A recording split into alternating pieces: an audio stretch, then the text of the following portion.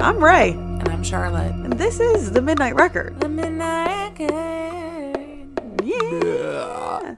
This is one of our freeform episodes. So free. So free. So not formed. So lack of form. Since we are in spooky season, we thought that we would do some fun Reddit Spooky scary things. stories.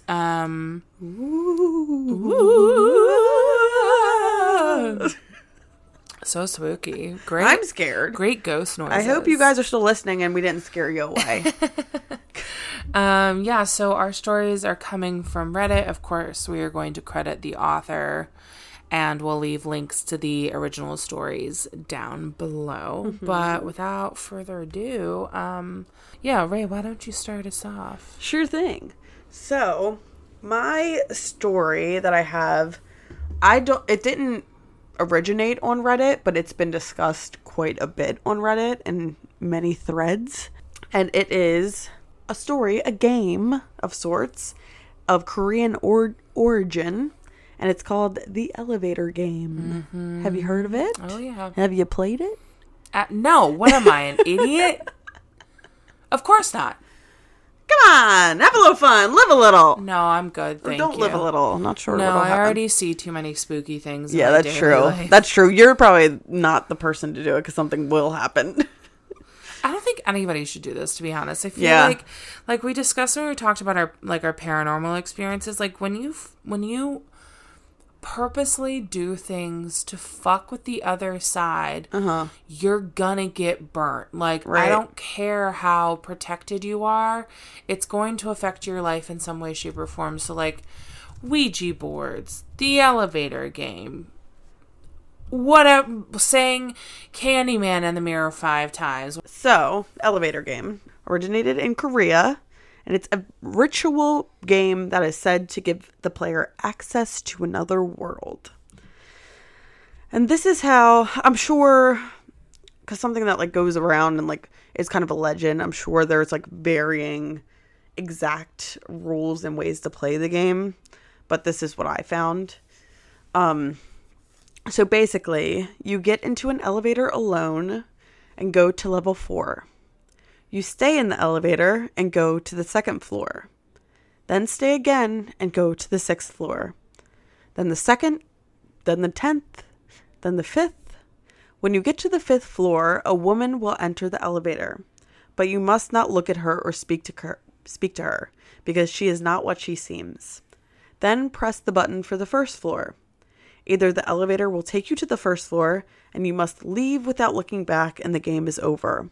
Or it will go to the 10th floor where you can choose to leave or stay. If you leave, you'll be in the other world. It'll look the same as the normal world, but all the lights will be off. You'll be alone and you'll be able to see a red cross in the distance. You must travel back in the same elevator you came in, which can be hard because the other world can be very disorienting. You may faint or pass out and wake up back in your home, but be careful to make sure it really is your home. And that's what it says about the elevator game. And there are some crazy stories about people who claim to have played the elevator game. Okay, so this is from Reddit user Dark Inferno 07, 3 years ago. After reading about the elevator game, I decided to play it. I first read about the elevator game here on Reddit-No Sleep. It was a Friday evening at work when this struck me. I didn't have any big plans for the weekend, so I decided I'd drive back to work on Saturday and test it out at my workplace. It'd be better to try this out in familiar territory, and since it'd be a Saturday, I wouldn't have to be worried about people interrupting me. So Saturday morning, I drove back to my office, left my car in the parking lot, and walked up to the building. The lady at the security desk, Sophie, greeted me and was surprised to see me on a weekend. After some small talk, I asked her if anybody was in today, and she said I was the only one yet. Well, so far so good. I got in the elevator, checked my cell phone for the list of the order of the floor buttons I had to press. He messed up the sequence on his first try. So I pressed the button for the 1st floor in an attempt to start the ritual again. I got off and Sophie asked me if everything was all right. I lied and said I thought I'd forgotten my keys in the car and realized they're actually in my pocket. I got into the elevator again and quickly went through the entire sequence and finally pressed the button for the first floor. To my dismay, the elevator did not ascend to the 10th floor, but started descending as a normal elevator would. No creepy woman had entered on the 5th floor as the game prophesied either. I got off on the first floor, thinking about what I'd say to Sophie for literally getting off on the first floor for the second time in a few minutes. I looked up at the security desk and froze. There was a man sitting there. And when I say sitting there, I mean just sitting there motionless, staring into nothingness blankly. "Hello, where is Sophie?" I stammered. He slowly turned in my direction and shook his head. "What the fuck is that supposed to mean? Did she leave?" I asked, bile rising up in my throat. He shook his head again. His mouth was open, but no sound came out. I thought I'd better leave as this was getting creepy. As soon as I stepped out of the building, I froze again. The sky was pitch dark. No stars, no nothing. As though it was midnight. That's not possible. It was literally 11 a.m. a few minutes ago. I checked my cell phone. It had no network service anymore, but the clock showed 11:10 a.m. I had hurried over to the parking lot and found it was empty. My car wasn't there. I was starting to panic. The only possible explanation was that the game had worked. But what I was experiencing wasn't what I had read. The sky wasn't crimson. There was no red cross in the distance. And I sure as hell wasn't alone. That dickbag sitting at the security desk reminded me of that fact. I thought for a few minutes and decided that doing the ritual over again was probably the only way to set things right. I walked into the building again and froze for the third time. There was a different man sitting behind the security desk. As I looked at him, he turned to me and smiled. And let me tell you, that wasn't a Mona Lisa smile. It was way too long than a normal human smile, and he was missing a lot of teeth. Without looking at him again, I stepped in the same elevator. That's one of the rules of the game as well. I followed the steps I had before, and right before I could press the button for the first floor, the elevator came to a stop on the 4th floor. The door opened, and a man entered. Now, I'm not stupid enough to be told not to do something, but end up doing it anyway. The game clearly said when a woman entered on the 5th floor, I was not to acknowledge her presence. This wasn't the 5th floor, and it didn't seem to be a woman, or maybe it was. I wasn't going to verify that. I looked straight at my own feet. "Hello," the man hissed. "How are you today?" The elevator started to ascend. Fuck, I thought to myself. We should be descending, not going upwards. The elevator stopped at the 10th floor, and a man stepped out. I quickly pressed the button for the first floor. "Have a nice day," he hissed as he was walking away. "You too," I said instinctively. Fuck me for being polite. The man turned around and started to walk quickly back towards the elevator. I rammed the close the door button really hard, and the door shut as soon as he was about to get on. I heard him pound on the door as I started to descend. Praying to every god I could think of, I got off at the first floor. "Hey, you're back again," Sophie asked me, a little surprised as I stepped out. I didn't answer for a few seconds, just stared at her. "What?" she asked, turning a little pink. "Oh, nothing. I really should just get home," I said, breathing heavily, and I sprinted out of the building, leaving her confused.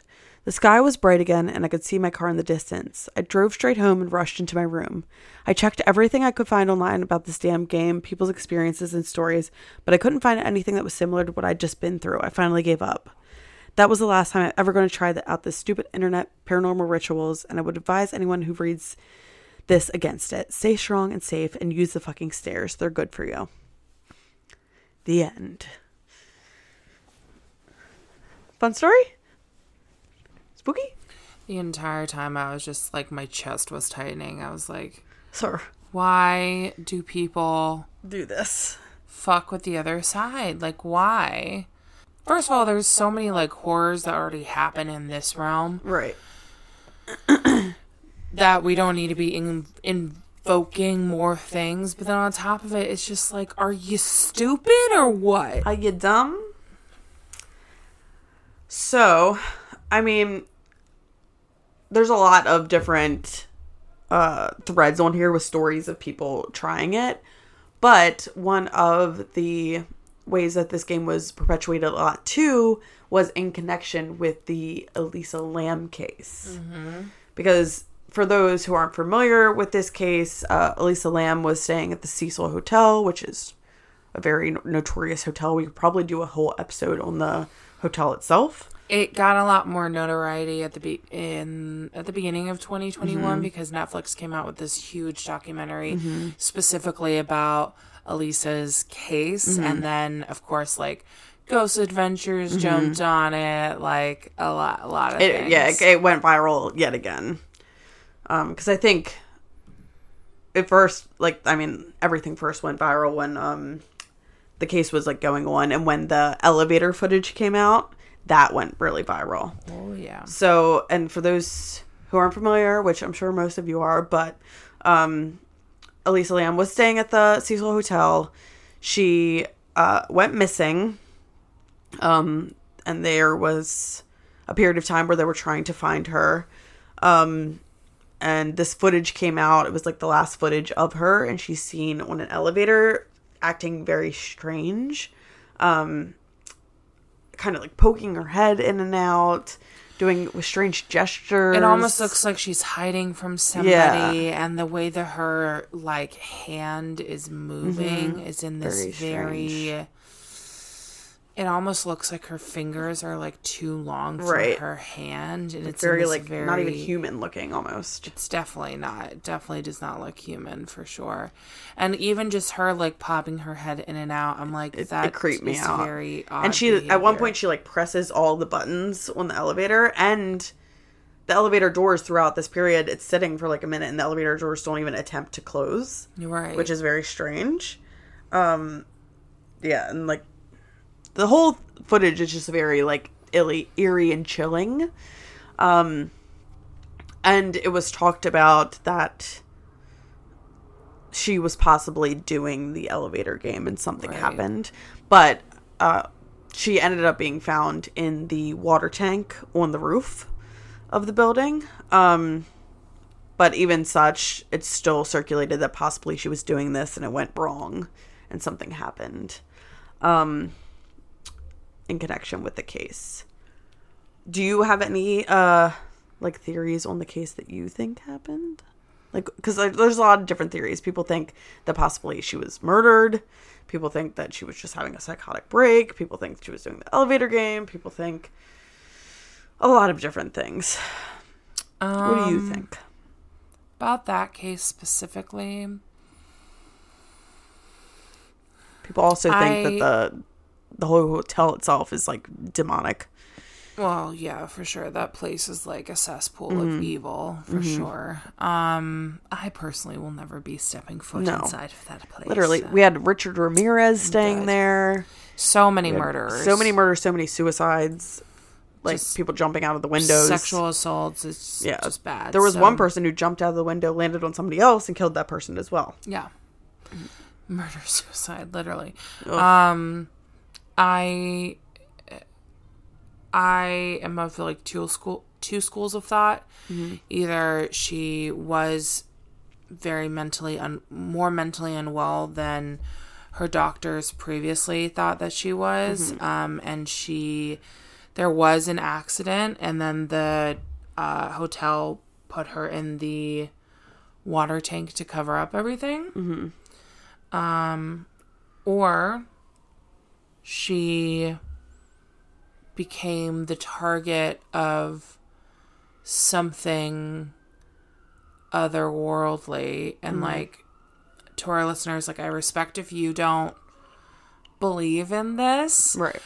There have been a lot of cases where people have acted completely out of character to the point where they'll like murder or hurt their loved ones because they're being oppressed by some sort of evil energy. I mean, has it been confirmed that she was playing the elevator game? Because, like, I don't think the way that she was... it hasn't been confirmed. Maybe she was trying to play it or something. Yeah, it hasn't been confirmed. It's just theorized because of, like, the way she's acting in the elevator. Like, her pressing, like, a bunch of buttons, the elevator staying open. Like, just... It's theorized. I don't know. I'm definitely in the school of thought where I think that there is probably something paranormal going on or some sort of hallucination that happened. Yeah. I mean, what about you? What do you think? I go back and forth so much on this one. It's definitely, I feel like it's like one of the most mysterious cases in my opinion, and there's just so many theories and ways that you can kind of think about the case, just because we really don't know much, because obviously Elisa is the one who was experiencing everything, and we don't have her to speak to. But I definitely think there is something dark about that hotel, and there's something about the hotel that maybe even like causes all these like things to happen. Like there's some kind of like dark presence there, I feel. I think it might be like on like some sort of portal that is allowing bad things to like cross over more easily. Right. I feel like the show talked about that. Like that it was like on some type of like land or something. It's on an electromagnetic field, which on one of those ley lines. So typically places that are on these electromagnetic lines are more prone to paranormal activity. A lot of indigenous peoples, will build burial mounds or large places for spiritual like enlightenment without even knowing, quote unquote knowing, not having the technology yet to figure that out, but they'll just build it there. Right. It's a little crazy, yeah, for sure. So yeah, I just I agree. I think that there's something really wrong with that hotel. Yeah. Really wrong. Are there any other like I guess like more popular cases that you think like had some kind of paranormal influences? Like the one that I'm thinking of is like the Amityville Horror, that some people theorize that like something was like overpowering him, and just like some of the circumstances in that, like the other family members not waking up as he shot each one. Just like some people theorize that some kind of something took over him, right? And in the movie that's kind of insinuated as well, but of course like in movies but things movie are hyper dramatized, right? Yeah, in the movies sure. Things are done like that. But I was just wondering if there was any other cases that you know of that like have a possible paranormal influence. I mean, of course you have. I mean, when it comes to like murder and things like that, not a ton, because that is a really hard, that's a hard stance to like take in a court of law. Right. The newest Conjuring movie came out. I haven't seen it yet. Over the summer. It was really great, but it specifically covers the case of, I believe, Arnie Johnson, who ended up killing his landlord, and he was the first one in a, like, his case was the first case in America to actually have the side of the devil made me do it, essentially. And he did end up having to serve time for his crime, but not, I think it was maybe like 5 years or something like that. It was a very short period of time, because the whole point is like, America is, a Christian nation because it was colonized by Christians, and I completely am acknowledging that. Right. But by having, at least at the time, I think that happened in the 60s,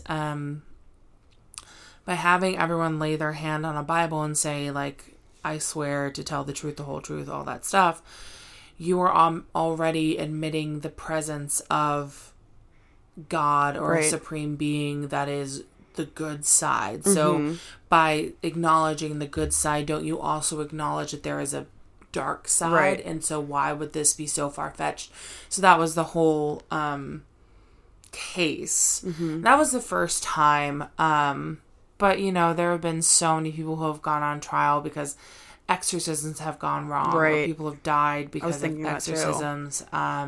What is the one case? Well, it wasn't in America, but I think it was Germany. Annalise Michel. Yeah. That one. The recordings of that. When I was younger, I don't listen to them. When I was younger, me and my friends would always like look up like creepy shit when I was like young, and like one night we like listened to that, and let's just say I didn't sleep too well.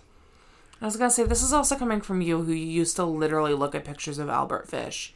Yes. And his X-rays. Yes.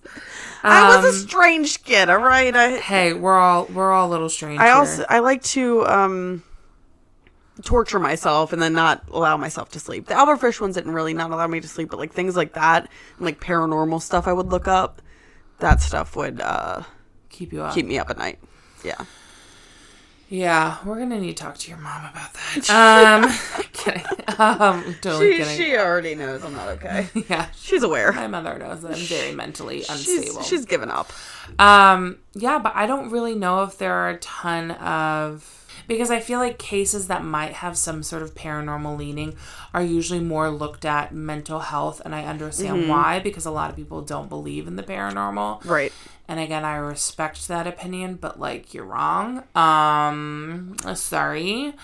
So, yeah, I don't know. I looked up, just out of curiosity, I typed in true crime cases paranormal, and there's a book by Conrad Bauer called Paranormal Crimes, Supernatural and Unexplained True Crimes. I'd be interested to read it. All right. Well, I have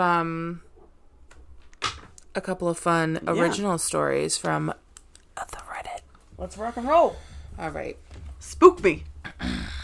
So this is a story by user EAPATBP. I said that right. Sorry, my guy. Again, we'll link all these below. But this story is called My Sugar Daddy Asks Me for Weird Favors. I thought it could be a fun, like, paranormal meets OnlyFans story. Oh, I love that for us. I mean, get your coin, girl. Get it however you want. Trick or treat. Trick or treat. All right. His Tinder profile said he was 45, but he looked to be in his early 30s at most. Looking for a sugar baby, $700 weekly, no sex. It sounded too good to be true, but as a broke university student, I was willing to take my chances. I swiped right, and Tinder let me know it was a match. His message came seconds later. Hey there, sweetheart. I cringed at that word. I hated it. But $700 or $700, so I sucked it up and replied, Hey, smiley face. His name was Jack, and he told me he owned his own business, although he never specified what kind of business it was. We talked for a while he asked me for my Venmo to send me the first payment. After a few minutes, I got the notification. I stared at the $700 for at least 20 minutes, expecting to wake up from a dream at any second, but it wasn't a dream. You still there? I clicked on the message. Yeah, sorry. If you don't mind me asking, what are you looking for in return? I stared at the chat until he replied, I'm just looking for you to do a few favors for me, smiley face. That sounded like it was going to be sexual to me. Like what? For example, the first thing I need you to do is pick up a delivery for me. That sounded innocent enough, but I was still expecting that there was going to be some kind of twist. $700 to pick up a package? Come on, even I wasn't that naive. From the post office or something? No, I'll send you the address, but I'd rather not do it through Tinder. You got Kik? Or you can give me your number. Kik? What was this, 2011? I decided to give him my number instead, and he texted me the address immediately, followed by the address to his house, where I would have to drop off the package. I'm not home right now, but there is a key on the bottom of the blue flower pot near the door. Go inside and put the package on the coffee table in the living room. Make sure that you lock the door when you go inside the house and then lock it again when you leave. I grabbed the keys and wallet and got into my car, putting the address into Google Maps. Got it! On my way. My phone buzzed as I backed out of the driveway. I'm serious. Lock the door both times. Please. I thought this was a little excessive, but I promised him that I would. The house looked abandoned. It was a broken chain link fence around it with a small door that was hanging on to dear life. It stuck out like a sore thumb, surrounded by houses that were a lot nicer than this one in comparison. You here for jack shit? I looked up to see a man standing in the open doorway of the house. He took up almost the entire space, his head skimming the top of the door frame. He was huge in height and muscles, and his entire torso was covered in tattoos. Yeah, I guess, I replied, not moving from my spot on the sidewalk.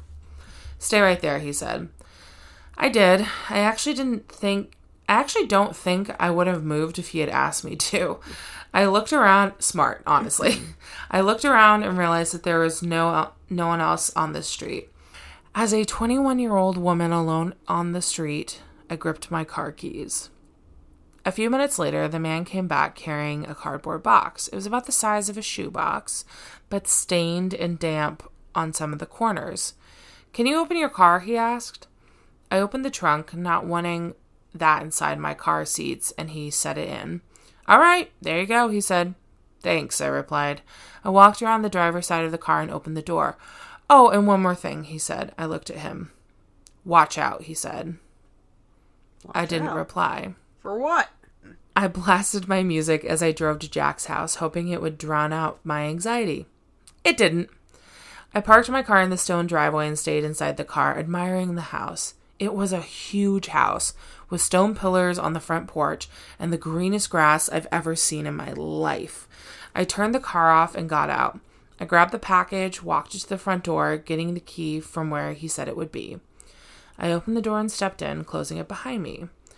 I thought about what he had said about locking the door when I got inside. I thought that was a little overboard, but as I stared at the closed door, something made me reach out and lock it. I walked inside, my feet cushioned by thick maroon carpet, admired the inside of the house. All the furniture was wooden and looked incredibly expensive. I would probably finish school a dozen times with the money it took to furnish that place. I set the package down on the coffee table, and as I walked back to the door, I heard the phone ringing from somewhere inside the house. I froze. In my pocket, my phone buzzed. I took it out to look. Don't answer any calls that aren't from Marvin. I put my phone back and followed the sound of the phone, poking my head into a few different rooms before I found it in the office. I walked over to the desk and looked at the caller ID. What was this? Like actual house phone? Who has those? I know. Who still has a landline? Apparently important, fancy people do. I'm not one of those. It was an incoming call from Jack. That was odd. I grabbed my phone to look at the message again. I was starting to get a little creeped out, and I decided I wouldn't answer just to be safe and left the house, remembering to lock the door as I left. I've done a few more favors for Jack since then. I drove a BMW to a random park in another city only to get out and drive a different car back to Jack's house. He had me meet one of his quote-unquote employees at lunch who gave me a briefcase to deliver to the first house I'd gone to and told me he would know if I looked inside. On several occasions, he made me drive down to that same house and stay with the guy, whose name was Julio, for a certain amount of time. In total, I've made around $3,500. Most recently, Jack asked me to stay at his house overnight. I woke up to a text message from him. I need you to spend the night at my house. I had never seen him in person, but I had talked to him on the phone a few times. He proceeded to tell me he would pay me $1,000 to spend the night at his house, provided I follow a few rules. I drove to his house that evening. The driveway was empty, as it normally was, but the porch light was on. I walked up, unlocked the door, went inside, and then locked it again. Everything in the house looked the same. Jack had told me over the phone that he would leave a list of rules on the dining room table. I set all my stuff down in the living room. My bags looked like garbage in comparison to the fancy furniture in there. I wandered into the kitchen and then to the dining room. Sure enough, there was a piece of paper on the wooden table, held down by an empty glass. Lock the door when you come in. Only answer phone calls from Marvin. Don't turn on any faucets between 9 p.m. and 11 p.m. Don't open the door for anyone, no matter who they say they are, after 10 p.m. If the door to the closet at the end of the hall is open, sleep in the library. If closed, sleep in any of the bedrooms. The gardener comes at midnight. If he starts knocking on the windows, hide. Turn the TV on and let it play on static throughout the night. Do not forget to do this. Help yourself to anything in the fridge. I'll pay you in the morning. Good night. No thanks. Yeah, I'd be like, I'm good. No Goodbye. Thanks. What the closet thing's getting me. What's in the closet? I know. Who's Marvin? Honestly, who is Marvin? We need to know. Honestly. Is he going to call? Because we need to speak with him. We have many questions for him, actually. One of our phones starts ringing. It's like, It says might be Marvin. Dead. Oh my God. We would both, and just scream and like leave. I made sure to follow all the rules. To be honest, I was regretting my decision. But seeing I was already here and I was getting paid, I decided to stay anyway. I figured as long as I followed all the rules, I'd be perfectly fine. Still, it felt a little odd. What was this? A haunted house? Nevertheless, I lounged around the house for a few hours as I was planning to go to sleep around 9, since that was the time that all the weird shit would start to happen. At 8:50, I brushed my teeth using the faucet for the last time before 9. I checked the closet in the hallway, and upon seeing that it was open, I moved all my stuff to the library and got ready to sleep on the couch. I locked the doors just in case and laid on the couch, scrolling through my phone. I hadn't gotten any more messages from Jack. I started to think up scenarios and reasons on why he had such strict, particular sets of rules in his house. I dozed off at some point because at exactly 10:16 p.m., I was woken up by the doorbell ringing. I was about to get up to check, but then I remembered the rule. Don't open the door for anyone, no matter who they say they are, after 10 p.m. I stayed on the couch, trying not to move, paranoid that they would hear even the slightest sound. It's the police. Open up. I didn't move. Hello? It's the police. Open up or we're coming in.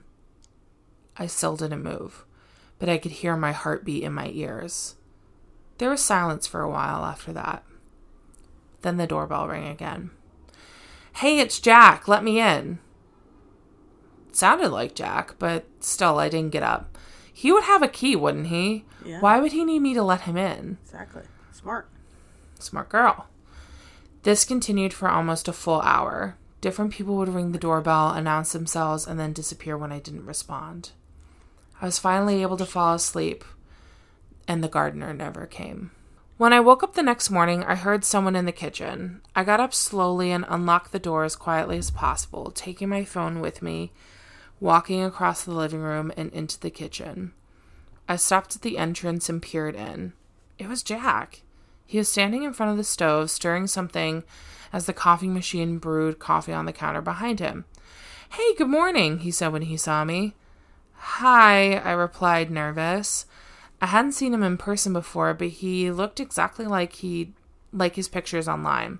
Scrambled eggs, he asked, motioning to the pan with a wooden spoon. Yeah, thanks, I replied, walking over to take the plate from him. I ate my breakfast and drank some coffee in silence. So how was it? He asked. It was okay. Nothing super freaky happened, I replied. Cool, he replied. Then there was an awkwardness in the room. I think I'm gonna go now. I have class, I trailed off. I didn't, but I really wanted to get out of there. Oh no, yeah, sure. I'll talk to you some other time, he replied. I grabbed my stuff and he walked me to the car. I could see him standing in the driveway staring at me as I left. When I got home, I unpacked all my stuff and noticed I still had the list with me. I sat on my bed and read it again. I felt my body tense up as I realized I had forgotten something. Do you remember what she forgot? No. Turn on the TV. The static. Turn the TV on and let it play on static throughout the night. Do not forget to do this. Turn the TV on and let it play on static throughout the night. Do not forget to do this. Do not forget to do this. I stared at the words on the page until they lost meaning. Beside me, my phone buzzed, snapping me back into reality. It was a $1,000 payment. I looked at my phone and then looked back at the list.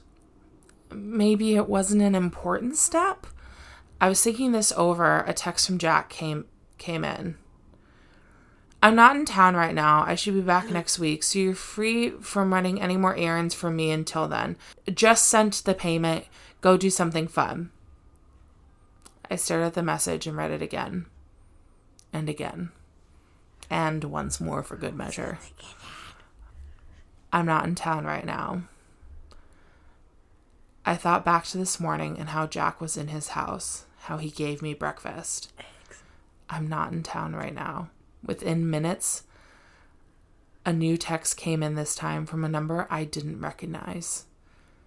Did you forget to do something? Smiley face. The text was followed by a picture of Jack, or whoever this version of Jack was, standing in front of the TV. I didn't respond. Next came another picture. This one was outside of my house. It was followed by another text. Watch out. Oh, no. Oh, no. Bitch. Ooh! Not Jack number 2. A doppelganger Jack. Oh, God. Was he in the closet? I don't know, but it sounds like spooky, scary skeletons to me. The TV static. And shivers down your spine. I'm spooked. First off, I would have never. No. I would have read those rules and left. Could not be me, could never be me. I would have, I don't even know if I would have got to the rules, but I would have read those rules and been like, this sounds like paranormal-ish. I gotta go. No. Did that scare you? Yeah. Yeah, I'm real spooked. This is perfect setup for my haunted bar crawl after this. Yes. I've read that story before, like a long time ago, but I forgot how it ended because literally, I was like, what did she forget to do? Yeah. No, I didn't even, the list was, extensive. The thing that I thought about the most was the closet. It's like, why does she need to sleep somewhere different if it's open? I don't like the people all knocking on the door different, that was definitely some, demon shit trying to convince her to let them in. But she let something in. But she won't. Okay. Who knows what those eggs were? Do demons make good eggs? I think it was like a doppelganger situation. Which if you would like for us to do an episode on doppelgangers, we would be happy to do, because I find doppelgangers fascinating. That'd be fun. And I don't know much about them. All I know about them is from the Vampire Diaries. Stop it.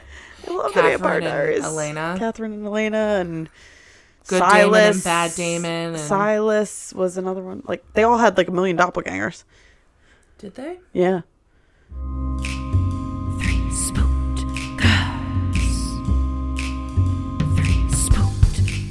Hey there, I'm Tara. And I'm Jessica, and together we co-host the podcast 3 Spooked Girls. If you love the paranormal or murder, join us on Mondays for full-length episodes where we discuss our favorite paranormal stories and true crime cases. And join us again on Thursdays for our mini-sodes called Stabby Snippets, where we tell you all about true crimes happening in the news. You can find us on Apple Podcasts, Podbean, Spotify, or wherever the hell else you listen to your pods at. You can also find us on Twitter, Instagram, and Facebook by using the handle @3SpookedGirls. Come and hang out with us and get your spooky on while we scare the hell out of you. The 3 Spooked Girls.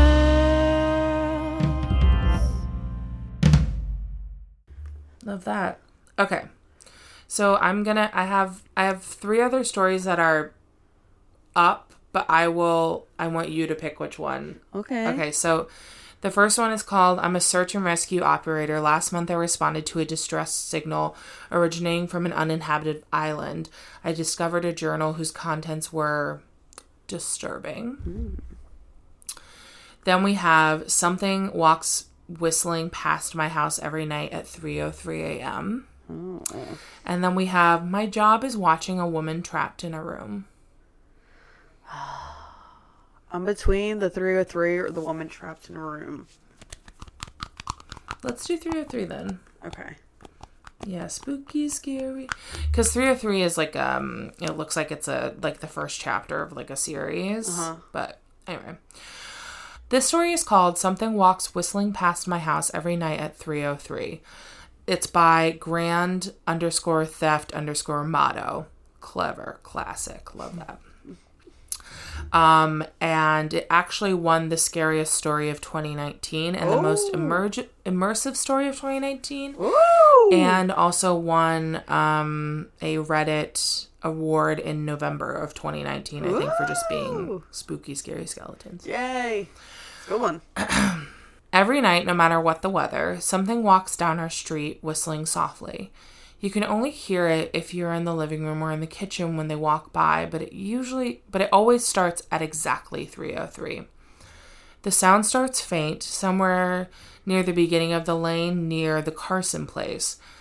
We're towards the middle of the street, so the whistling moves past us before fading away in the direction of the cul-de-sac. When I was younger, my sister and I would sneak into the kitchen some nights to listen.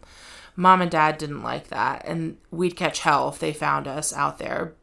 But they were never too hard on us since we always stuck to the one big rule. Don't try to look at whatever was whistling. Okay. My neighborhood is a funny place. I've lived here since I was 6 and I love it. The houses are small and well kept, good-sized yards, plenty of places to roam. There are lots of other kids here my age. I turned 13 back in October. We grew up together and would always play Ford Square in the cul-de-sac or roam around from back porch to back porch in the summer. It was a good place to grow up. I'm old enough to see it, and there's only the two strange things here: the night whistling and the good luck. The whistling never bothered me much. Like I said, I couldn't even hear it from my bedroom, but Mom and Dad don't like talking about it, so I've stopped asking questions. My dad is a strong guy, tall, calm. He has an accent since he moved to the U.S. as a kid. His family, my grandparents, they're from the islands. That's what they call it. The only time he isn't calm is if the whistler comes up. He talks a little quicker then, his eyes move faster, and he tells us not to think about it so much and to always remember the one rule, the big rule. Don't try to look outside when the whistler walks past. Not that we could look, even if we wanted. See, there are shutters on the inside of every window, thick pieces of heavy canvas that pull down from the top and latch on the bottom of each window frame. Each latch has a small lock and about the size of what you'd find on a diary. My dad locks those shutters every night before we all go to bed and keeps the key in his room. My mom, I don't know what she thinks about the whistling. I've seen her out in the living room just before 3:03 when the sound starts. I could see her if I cracked my door open just an inch to peek. She's not out there often, at least I haven't caught her much. But once or twice a month, I think she sits out there on our big red couch just listening. The whistler has the same tune every night. It's cheerful. Remember how I said that there were two odd things about where I live? Well, besides our night whistler, everyone in the neighborhood is really lucky. It's hard to explain, and Dad doesn't like us talking about this part much either, but good things just seem to happen to people around here a lot. Usually it's small things, winning a radio contest or getting an unexpected promotion at work, or finding some arrowheads buried in their yard, the authentic kind. The weather is pretty good, and there's no crime, and everyone's gardens bloom extra bright in the fall. A million little blessings, I've heard my mom say about living here. But the main reason we stay here, why we moved here in the first place, is my sister Nola. She was born very sick, something with her lungs. We couldn't even bring her home when she was born, only visit her at the hospital. She was so small, I remember, small even compared to the other babies. A machine had to breathe for her. We moved into our house here to be closer to the hospital. As soon as we moved, Nola started getting better. The doctors couldn't quite figure it out. They chalked it up to whatever they were doing, but all we could tell, they were very confused. But my parents knew, even I knew, Nola getting better was just another of the million little blessings we got for living in our neighborhood. So that's why we stayed even after we found out that for every small miracle that happens here every day, now and then some bad things happen. But they only happen if you look at the Whistler. See, our community has a welcoming committee. They showed up with a macaroni casserole and a gift basket and a manila folder whenever someone new moves in. They are very friendly. 4 people showed up when we moved in 7 years ago. The committee made small talk, gave me a Snickers bar, and took turns holding Nola. It was her first week out of the hospital, so they were extra careful. Then the committee asked to speak to my parents in private, so I was sent to my room, where I still managed to hear nearly every word. The welcoming committee told my parents about how nice the neighborhood was, really exceptionally hard to explain kind of place, hard to explain kind of nice. And then they told my parents about the even harder to explain whistling that happened every morning at 3:03 and ended at the tick of 3:05. The group, our new neighbors, warned my parents that the whistling was quiet and would never harm or hurt us as long as we didn't look at what was making the sound. That part they stressed, and I pushed my ear onto the door, straining to hear them. People who went looking for the Whistler had their luck change, sometimes tragically. A black cloud would hang over anyone that looked. Anything that could go wrong would. The manila folder the committee brought over contained newspaper clippings, stories about car crashes and ruined lives, public deaths, and freak accidents. Not everybody dies, I heard the head of the committee tell my dad, but the life goes out of them. Even if they live, there's no life in them. There's no light in them ever again, no presence. My mom, I could tell she wasn't taking it seriously. She kept asking if this was some sort of prank they play on new neighbors. At one point, my mom got angry, accusing the committee of trying to scare us out of our new home and asking them if they were racist on account of my dad being from the islands. My dad calmed her down and told her he could tell our new neighbors were sincere and that they were just trying to help us.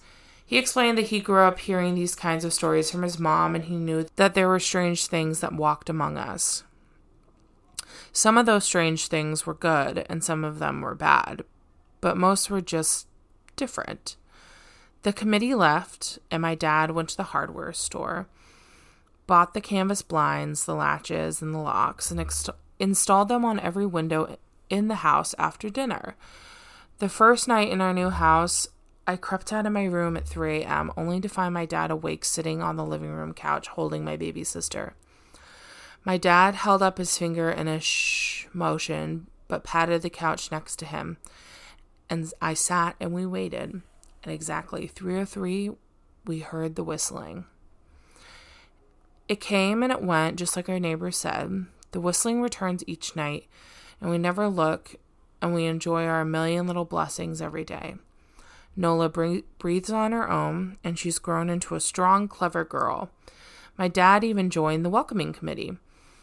We don't get new neighbors often. Why would anyone want to leave? But when a new family moves in, my dad and the committee bring them a macaroni casserole, a gift basket, and the manila folder. I can always tell by the look on my dad's face when he comes back if the family took the committee seriously or if we'd be getting new neighbors again very soon. Not long after, a family moved in directly next to us. The previous owner, Mrs. Maddie, passed away at 105. She had lived a good long life. Our new neighbors seemed like they fit in just fine. They believed the welcoming committee, took my dad's advice about the locking shutters since they had a very young child of their own. Whatever newspaper clippings were in the manila folder, whatever evidence, my dad never let us see. But I imagine it must have been awfully convincing since our neighbors got along with no issues for the first month. One night, when our new neighbors had to leave town, they sent their son Holden to stay with us. He was 12, a year under me in school. I didn't know him well before that night, but as soon as his parents dropped him off after dinner, I could tell it was going to be a bad time. Do you know who was always out there whistling every night? Holden asked the moment the adults left the room. The three of us were sitting in the den, some Disney movie playing idly on the television. My sister and I exchanged a glance. We don't talk about that, I said. I think it's that weirdo that lives in the big yellow house in the corner, Holden said. Mr. Tolles? My sister asked. No way, he's really nice. Holden shrugged. It must be a psycho killer then. Nola tensed. We don't talk about it, I repeated. Let's go into my room and play Nintendo. We spent the next few hours playing games, eating popcorn, and then watching movies. A typical sleepover, but I could see Holden was getting antsy. After my parents had wished us a good night, locked the blinds, and gone to bed, Holden stood up from his beanbag and walked over to where Nola and I were sitting on my bed. Have you ever even tried looking? He asked. It's nearly time. Like most sleepovers, we'd conveniently ignore any suggestion of a bedtime. I was shocked to see he was right. It was almost 3 a.m. I sighed. I can't. I can't even try to look because my dad locks the blind every night and hides the key, he continued, ignoring me. So does our dad, said Nola. No, replied Holden. No, he doesn't. You saw him do it, a little sharper than I meant to sound. Holden grinned. Your dad locks the blinds, yeah, but he doesn't hide the key. He keeps it right on his normal keychain.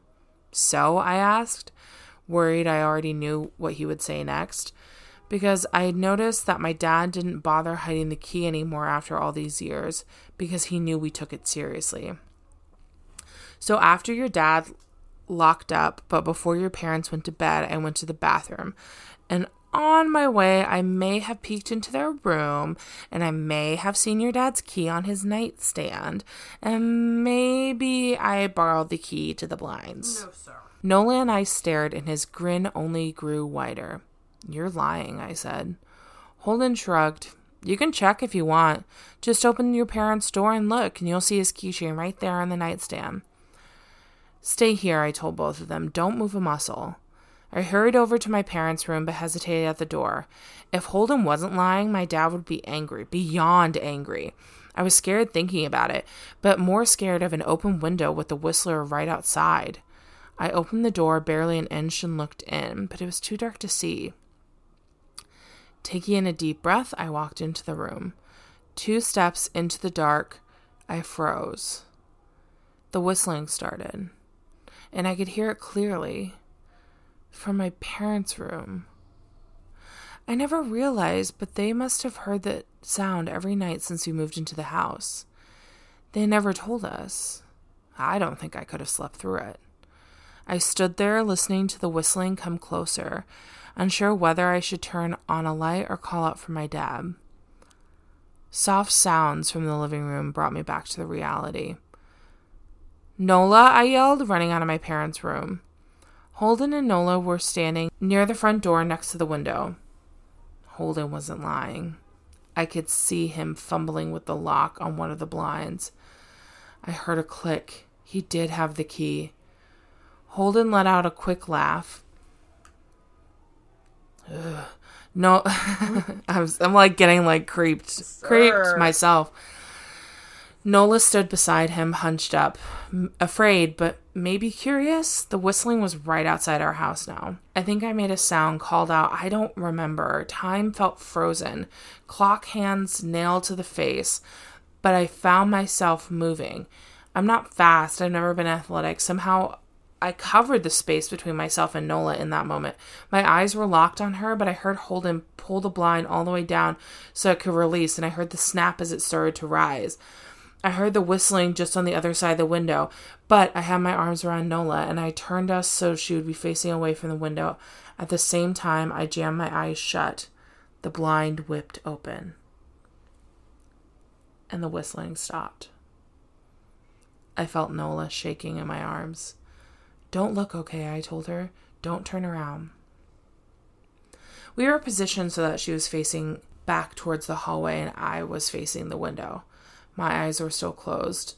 I felt her nod into my shoulder.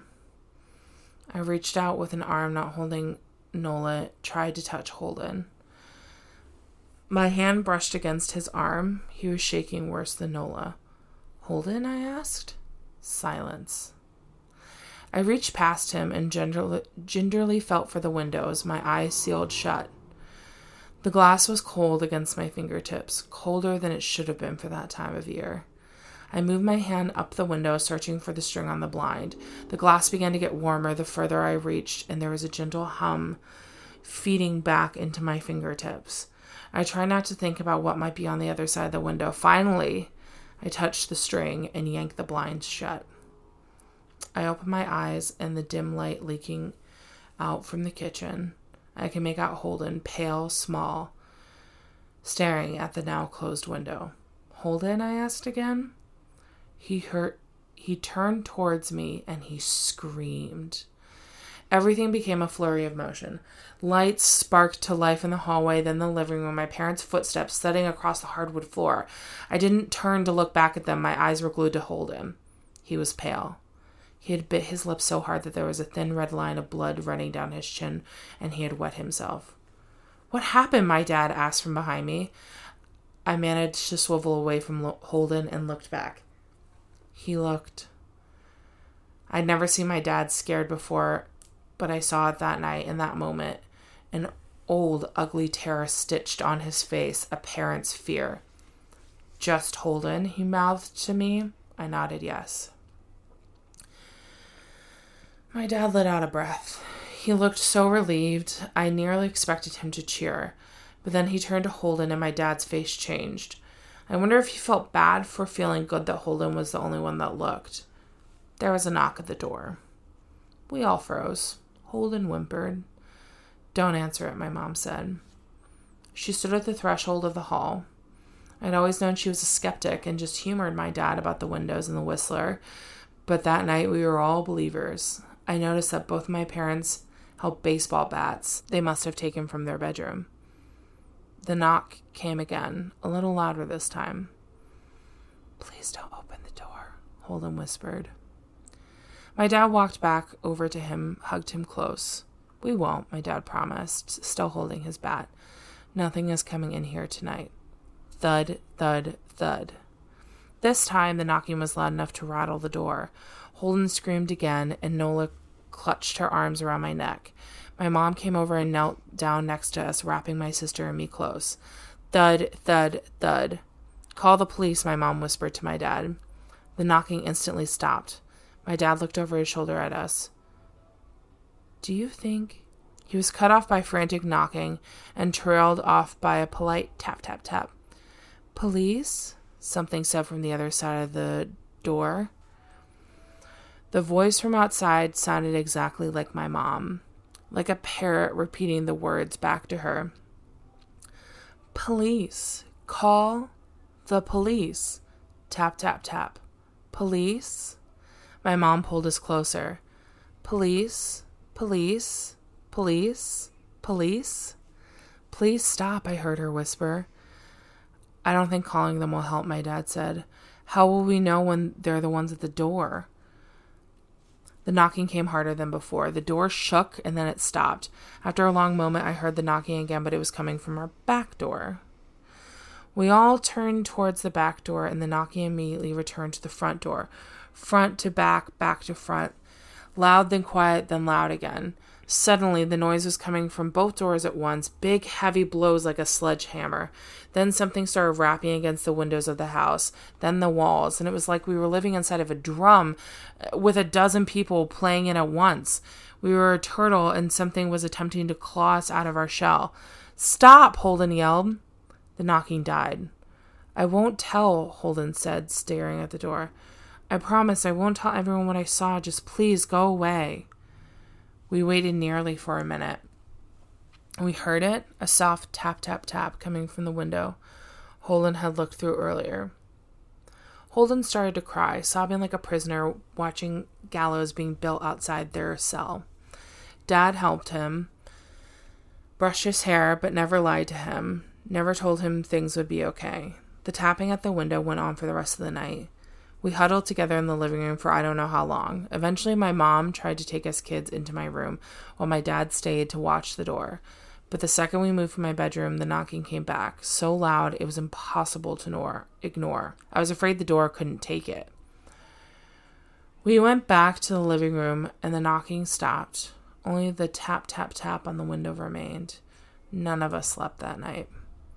The tapping stopped around 7 a.m. That's about the time the sun comes up. We waited another 2 hours for my dad to open the blinds from one window. He made us all go back to my parents' bedroom first. I heard him open the door and then come back in. Okay, he told us, it's done. Holden's parents came back around lunchtime. My mom and dad walked Holden over to his house and they all went inside for quite a while. Nola and I watched from the window. She stuck to me the whole day right by my side, sometimes holding my hand. While my parents came back, they looked grim, but they wouldn't tell us what they had said to Holden's family. It was a Sunday, so we all spent the day together, ordered pizza, and watched movies. That night, everyone slept in my room. Nola and my mom in the bed with me, and my dad in a chair he had pulled over. There was no knocking that night or any night since. We didn't see much of Holden or his parents the rest of the week, but by Thursday there was a moving truck in their driveway. Nola and I watched them pack up the whole afternoon after school. What sticks with me the most is how tired Holden and his parents looked. All three the same pallor, grim mouths, and lightless eyes. Even from across the street, I could tell something was very wrong. Holden and his family were gone before sunset. I remember what the original welcoming committee said to my parents when we moved in. Not everyone who looks at the Whistler dies, but those who live have the light go out of them and the rest of their lives are full of misfortune. A million little tragedies. I think Holden's parents must have looked either to comfort him if they didn't believe him or share the burden if they did. I watched Nola some days, happy and young and alive, and I wonder if I'd been slower, if she would have looked out the window that night, would I have looked too? To comfort her? To share that burden? I'm glad I didn't have to find out. We still live in that house in that neighborhood. We still hear our Whistler walking past every night. The blessings, the luck, the good things. The good things here are too good to leave. But we're careful. We don't have friends over to spend the night anymore. And my dad hides the keys to the blinds very, very well. Not that I've gone looking. Some things you just don't need to look for. The end? The end. But what was out there? I think Who it's is like the Whistler? I think it's like another doppelganger situation. I Yeah? really do. I think It was like actually Holden out there? or Like everybody sees themselves? yeah, or maybe it was like They could make a like movie a out of that. warped, like really fucked up version of him. Like, I mean, this is a little kid. Maybe it's him when he's like 95 years old Yeah. or something, and it like freaks him out or whatever. But, or maybe it's a I want to see a movie. skinwalker. Ooh. I think it might also be like a skinwalker thing, but it would be a great movie. I Yeah. agree. I think it would be really fun. Also, I was thinking the whole time, and I was like, there's some nights where I'm rolling in at 3 a.m. I'll be like, all right, Whistler, I'm tanked. I was going to say, I mean, obviously this is why this is like set in like a suburb with like Right. the children. Yeah. You know? Yeah, no. I don't know, 20-something-year-old rolling in from the bar. You're like, all right, pack it up, Whistler. I've had one too many tequila shots, and I'm going to puke. Yeah, no. I mean, yeah, it's just, That I was was going good. to say maybe it's like a skinwalker thing or... Yeah, it was good. It was well written. Yeah, no, really well written. Obviously, Both- won awards. I was going to say both of those were Yeah. really great. So the author's name is Travis Brown. I want to read it. It's called The House with 100 Doors and Other Dark Tales by Travis Brown. Oh, so it's like a series of I stories. think I was going to say, I bet it's a bunch of his things. Oh, but, I like that. oh, yeah, we're going to go buy this. We're going to go. Yeah, please go buy. It looks like it came out earlier this year. please go buy this book. It's $13, and if you like the spooky, it looks like it's right up your alley. I'm certainly going to go purchase a copy, that's for sure. Yeah. Well, anyway, thanks for joining us on our spooky, scary skeletons. And we hope that you are having a happy and safe spooky season. If you want us to do another, like Reddit or like, that was fun. Or even like urban legend games, like we could talk about the Midnight Game or the Three Kings or like things like that. Let us know in the comments / the DMs, the reviews, the things that you want. But Ray, do you want to tell the good people where they can find us? I do. You can find us at the Midnight Record on Instagram or TikTok, at TMR Pod on Twitter, and the Midnight Record at gmail.com. Please don't forget to rate, review, and subscribe the podcast. Send it to your loved ones. Fire it off. Also, please send us your spooky stories, be it real or fiction.